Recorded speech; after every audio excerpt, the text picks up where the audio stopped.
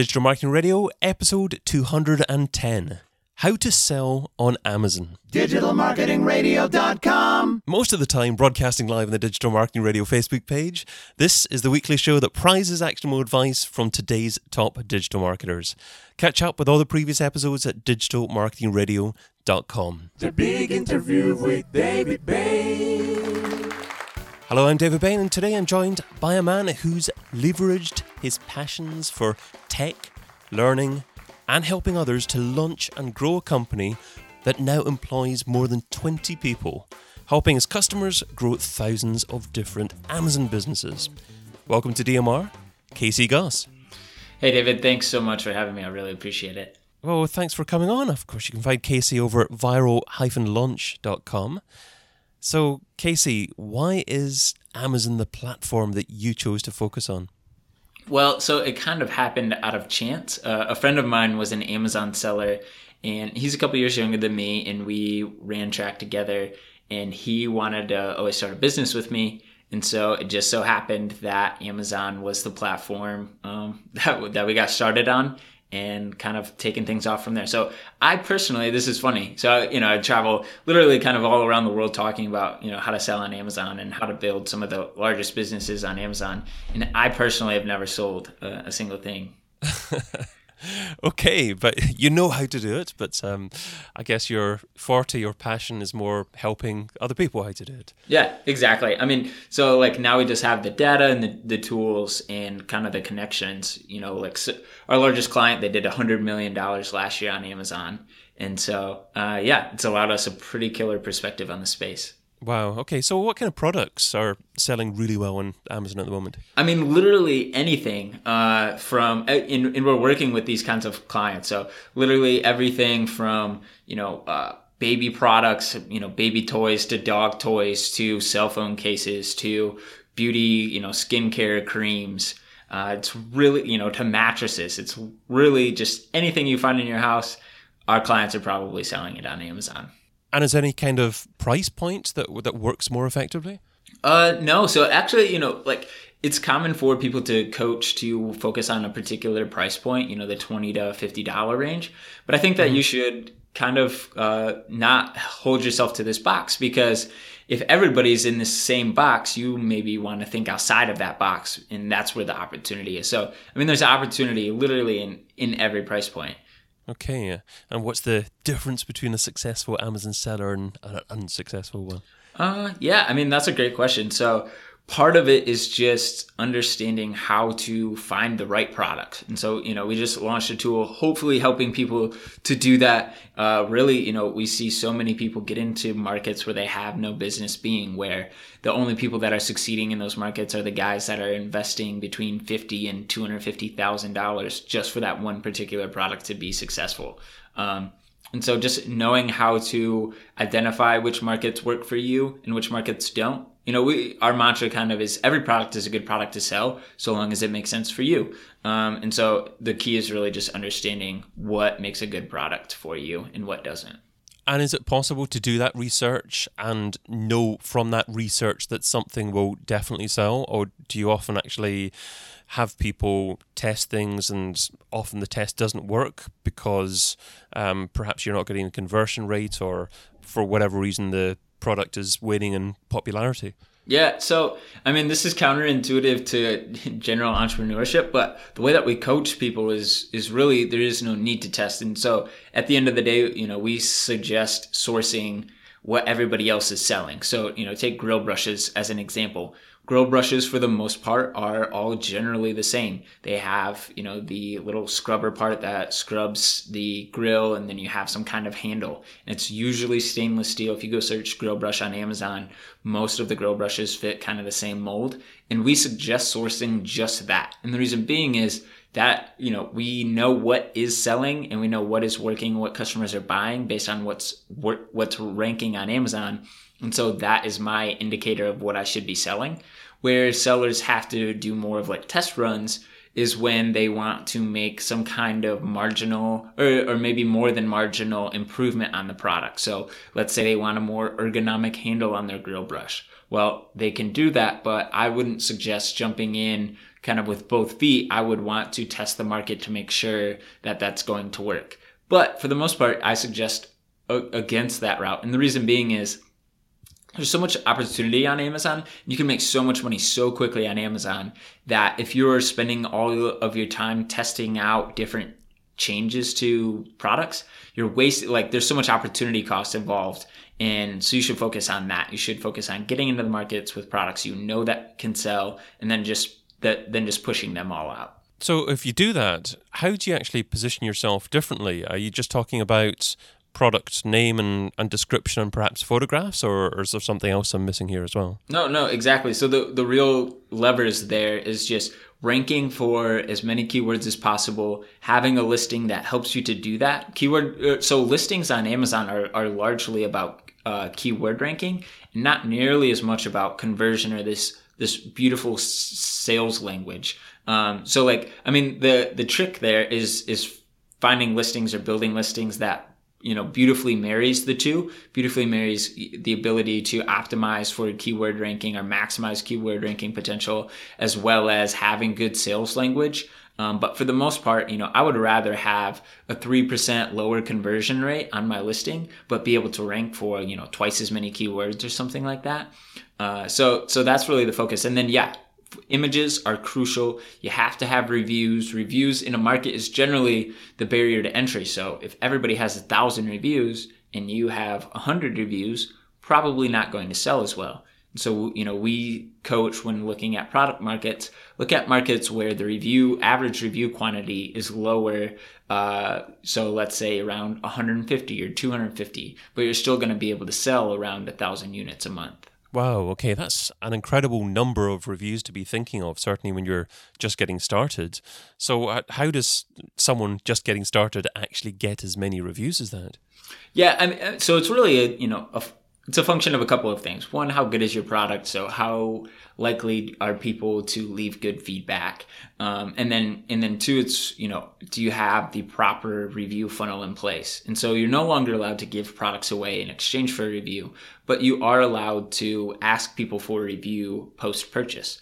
And so just making sure that you have an optimized email follow-up sequence in place. Are you giving value? Are you making sure that the customer feels like you care about them and you're not just in here for this transaction, that being the review? And then from there, you know, making sure after you've satisfied their needs customer service wise, asking, you know, hey, we would love to hear your feedback in the review section or something like that. And just making sure that that process is optimized so that as sales are coming in, you're able to build reviews as quickly as possible. What kind of percentage of customers can you actually expect to leave a review then?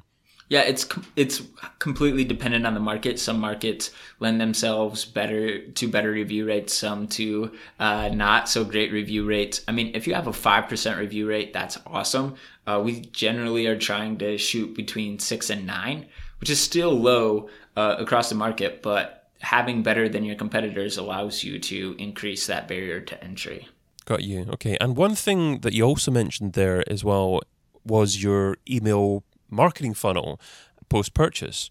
So how does that work? Can you automatically, through someone purchasing your product on Amazon, get access to their name and email address, or do you use some other method to do that? Yeah. So everything that we're talking about is white hat. So there are services out there like Feedback Genius, Feedback 5 that allow you to automatically or programmatically send emails to customers post-purchase, and you can kind of line up that sequence. And so you don't get access to their true email address. You get access to an Amazon email address. So those emails are sent through Amazon's platform. So you have to be very careful in what you're saying because Amazon is able to monitor all of these conversations, and they do programmatically.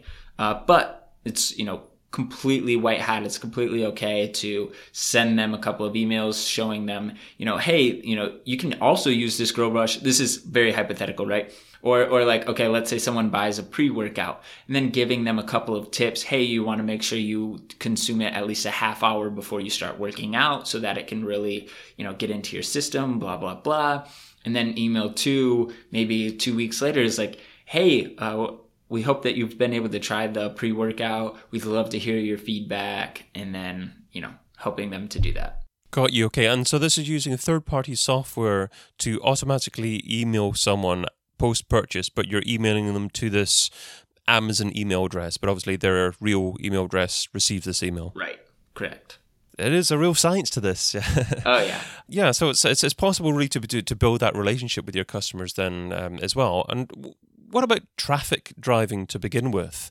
How do you get a decent volume of traffic to your listing to begin with without, I guess, spending too much money? Yeah, so and that's really where Viral Launch comes in. So there's a couple of different tactics. There's Amazon sponsored ads, which I think you should always be running because that's just helping to drive more traffic. And at the end of the day, so the largest attributor to keyword ranking on Amazon is sales. And so the more you're selling, the better you're ranking, the more you're selling. But you have to, break into that cycle. And the way that you do that is through driving sales through some means. And that's kind of where Viral Launch is. That's where we really got started so we have a customer list it actually just crossed 300,000 last week. And so we leveraged that customer list to run promotions to it to help you drive that initial keyword ranking. So, for any keyword on Amazon, we can help you hit page 1. It's really just a function of, are you willing to spend enough in promo costs and the amount of time? And the less you spend in promo costs, the more time it will take. So, for some of our larger clients, in June of 2015, we helped launch this beauty brand. And in 2016, they did 35 million on Amazon alone. Wow. So to do that, though, you have to be very, very aggressive. And so you have to be willing to go negative on these promotional costs to help drive ranking and to drive exposure. The great thing, you can also do this through Facebook ads or Google PPC. My argument against these other services or leveraging these other ad platforms is simply the cost and time associated is so high. So you're spending, a ton of money and your conversions are low just to send traffic to Amazon where you're not even making that much money per sale anyways. Let's assume you're using a promotion on Amazon to drive that traffic. And so anyways, using Viral Launch, we have this targeted traffic that helps you to drive that keyword ranking very targetedly. Is it not the case, though, that success breeds success, and that if you don't spend any money at all on promoting your products to begin with, you're not going to get very many visits to that page, and because of that, you're not going to get reviews, you're not going to get, high rankings because of that? I mean, have you seen people build big successes without paying for it? Not anymore. So before, 3 years ago, 5 years ago on Amazon, of course you could do that because nobody else was doing that. And in some products, it depends on what kind of markets you get into. If they're very, very uncompetitive, then you may be able to do that. I'm assuming, though, that those are very small volume markets. But, in today's, the high volume markets, the iPhone 7 case or the beauty serums, you have to be aggressive. I'd love to get your thoughts on what other digital marketers can actually learn from people selling on Amazon, because I'm really one for learning off different types of people, and I'm sure there's different things that you can teach digital marketers. I mean, what are the principles that you think people selling on Amazon do better than possibly the majority of other digital marketers? This is a great question. So I think part of it is just scale. So the great thing about Amazon is that Amazon is driving all the traffic. So really it's up to you to just have a great product, and then build a listing and employ the process to help it launch, which once you get it figured out, it's not that difficult. And so these guys just build really, really solid processes around launching products, and it allows them to scale their businesses. We have so many clients that in their first year do $1 million in top line sales, of course, but do $1 million because they just build out this process so well. And so right now, I go around and talk at a lot of conferences, and I'm really, really excited about the 80-20 rule. And that being just really make sure that you are focused on the 20% that's driving 80% of the revenue, because we see so many people spend time trying to do these activities that just really aren't contributing to their revenue, but it makes them feel good. It makes them feel like they're doing something. So just really identifying that. is important. I think another thing that I've really learned in this space is just that the fundamentals are what works. So we have, so many of these gurus, and so many of our clients are like looking for that silver bullet. They're looking for that one little trick that's gonna, 10x their business or 2x or 3x their business. And really what they're forgetting to do is just the basics, the fundamentals, like the difference between having a good listing and a great listing that is optimized for keywords in sales is the difference of like tens of thousands of dollars depending on the market that you're in. And people just like don't appreciate the fundamentals enough. And so I definitely think that's something that could be applied, or everywhere. And apart from that, though, there's so much I think that's counterintuitive to selling on Amazon that I don't know. I'd be interested. I'm only 24, so I don't have that much experience outside of the Amazon space. Like this is kind of me just getting started in digital marketing. Okay, great. Okay, well, I'm going to get your opinion of just a few areas of digital marketing to begin with. And it's great just getting different people's perspectives because I'm very confident that, you'll have some perspectives that are different and other people that are more experienced can learn from you as well. But just one final question, actually, in relation to what you were saying there, and that is you mentioned that multiple people generate $1 million worth of sales within that first year. How many products are you talking about on average that it would take to do that? It depends on what kind of space you're in. So there's kind of two routes, right? So like you can go after the high competition markets or the high volume markets. And so you may need 10 SKUs to do that. Or maybe, I know, I have one guy, he has one product that does, it did like 1.4 last year. And so it just depends on the market that you're in. Some guys go after the less competitive markets, and so they just launch a lot more of those SKUs. And so some of those guys will do 20 SKUs that end up doing $1 million. Some of them will do 40 SKUs that end up doing $1 million or more. So yeah, it's really comes down to like, where do you want to play and how much money do you want to spend kind of competing with everybody else. Okay, well, in a moment, dear listener, we're going to be moving on to the second part of our conversation. So that's where I'll be asking Casey about the software that he couldn't live without.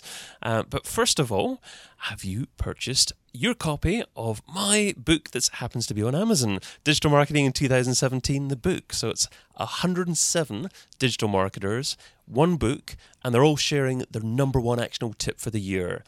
You can check that out and read the reviews, of course, over at digitalmarketingin2017.com.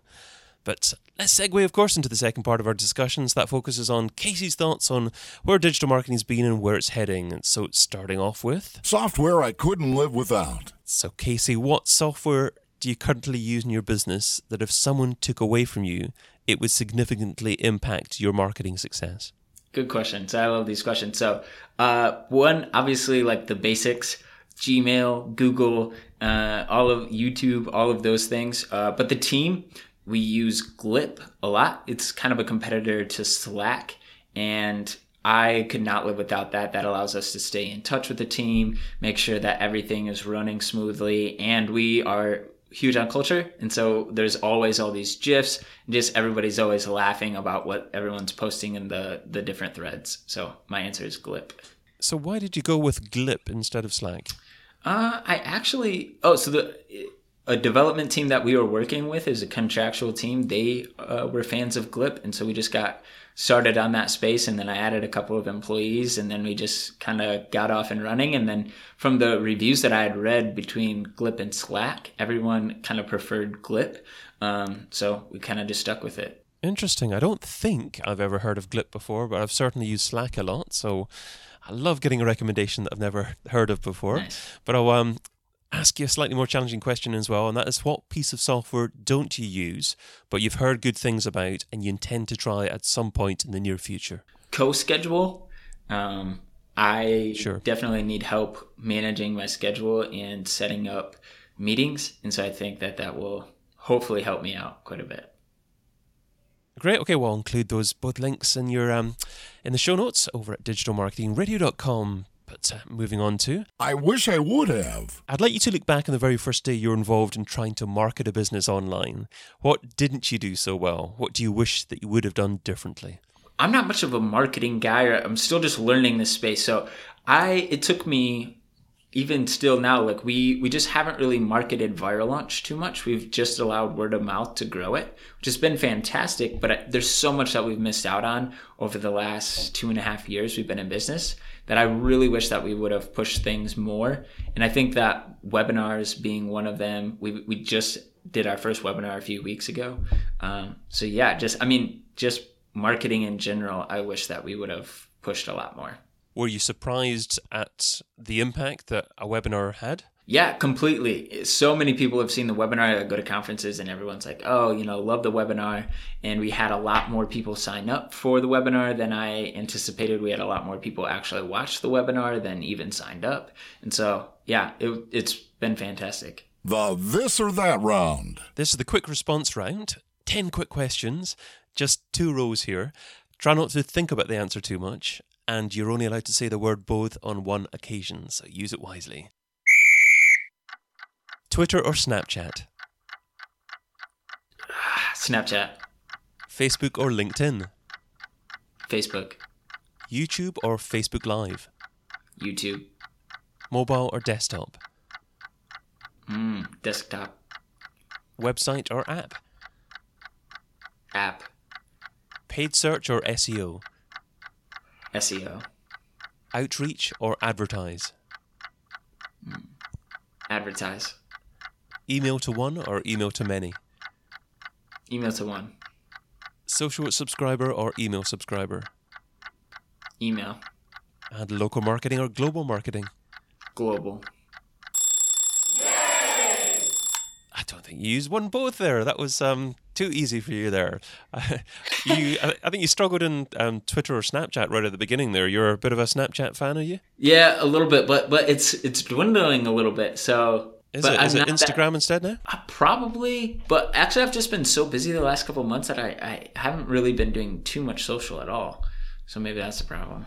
What about you? I have registered a couple of usernames on Snapchat, but I haven't really got into that at all, I must admit. And I don't think it's likely that I will get into it, but you never know.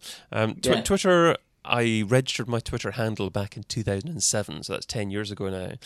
So I didn't use it an awful lot to begin with, but I certainly have over the last couple of years. So when do we get to hear your responses to those questions? The thing is, I think someone would have to make up different questions for me because I've read them out so many times. I could probably justify saying both of them possibly, or either answer. It's just, I think, interesting to hear people's natural instant response to something, and that can sometimes be slightly different to just having a conversation and thinking too much about something. Oh, yeah. And it's hard because, there's not much context. Yeah, exactly. But I also like asking questions that don't provide context and just seeing where the answer goes. Yeah, that's cool. Okay, well, let's move on to the $10,000 question. If I was to give you $10,000 and you had to spend it over the next few days on a single thing to grow your business, what would you spend it on and how would you measure success?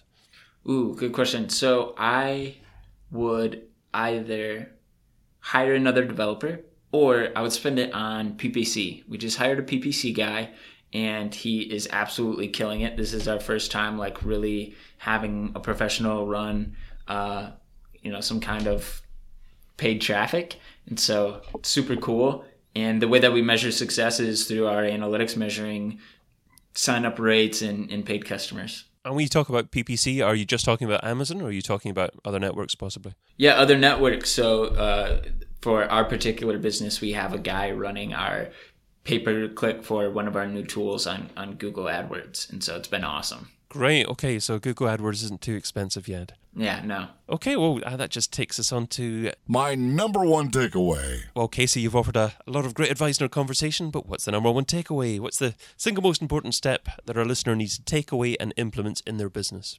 I would say just being willing to delay gratification. I think that's something. As a 24-year-old, sorry. Yeah, no, I think that I see it so often, and maybe this is just really relevant to kind of the younger generation, but so many of my friends from high school and stuff just went off and started working those jobs where they're making $14 or $15 an hour because it sounded really good versus going the college route and doing something better for themselves. And it sucks. Like it really kind of hurts to see. And had they have just delayed that gratification 4 more years, I think that they would have been a lot happier and been able to contribute to society a lot more. And so, the same is true in my business. There's definitely routes that we could go that would be more profitable for us right now, but wouldn't have it nearly the same kind of long term. That's great advice. Yeah, too many people are just looking for instant success, and that if you're just chasing the money, that's not going to leave you very happy for long, I wouldn't think. Yeah, I agree. Well, that takes us to the end of our discussion today, so thank you so much for your time and your advice. What's the best way for a listener to find out more about you and what you do? Just search me on the web. You can either see me some YouTube videos or different write-ups, or see me at different conferences. And then, the name is Casey Goss. And then, or you can check out Viral Launch, our company website. It's viral-launch.com. If you ever want to shoot us an email or give us a call, we have a highly trained team that answers the phone, not just, some customer service team, and they'll love to help you. Maybe you're thinking about selling on Amazon, or maybe you do sell and need help. And we're just passionate about helping people, so we'd love to help you. Superb stuff. So thanks to Casey, and thank you, dear listener, too. If you have an opinion of what Casey shared today, tell us what you think. So the Facebook page is facebook.com/digitalmarketingradio, and you can tweet me at David Bain. Plus remember to subscribe to the podcast if you're not already. You can do that at digitalmarketingradio.com/iTunes for iPhones, or digitalmarketingradio.com/Android for Android devices. But until we meet again, be fantabulous and do one thing that's good. Adios. Thanks again, Casey. Great episode. Thanks so much, man. I really appreciate it.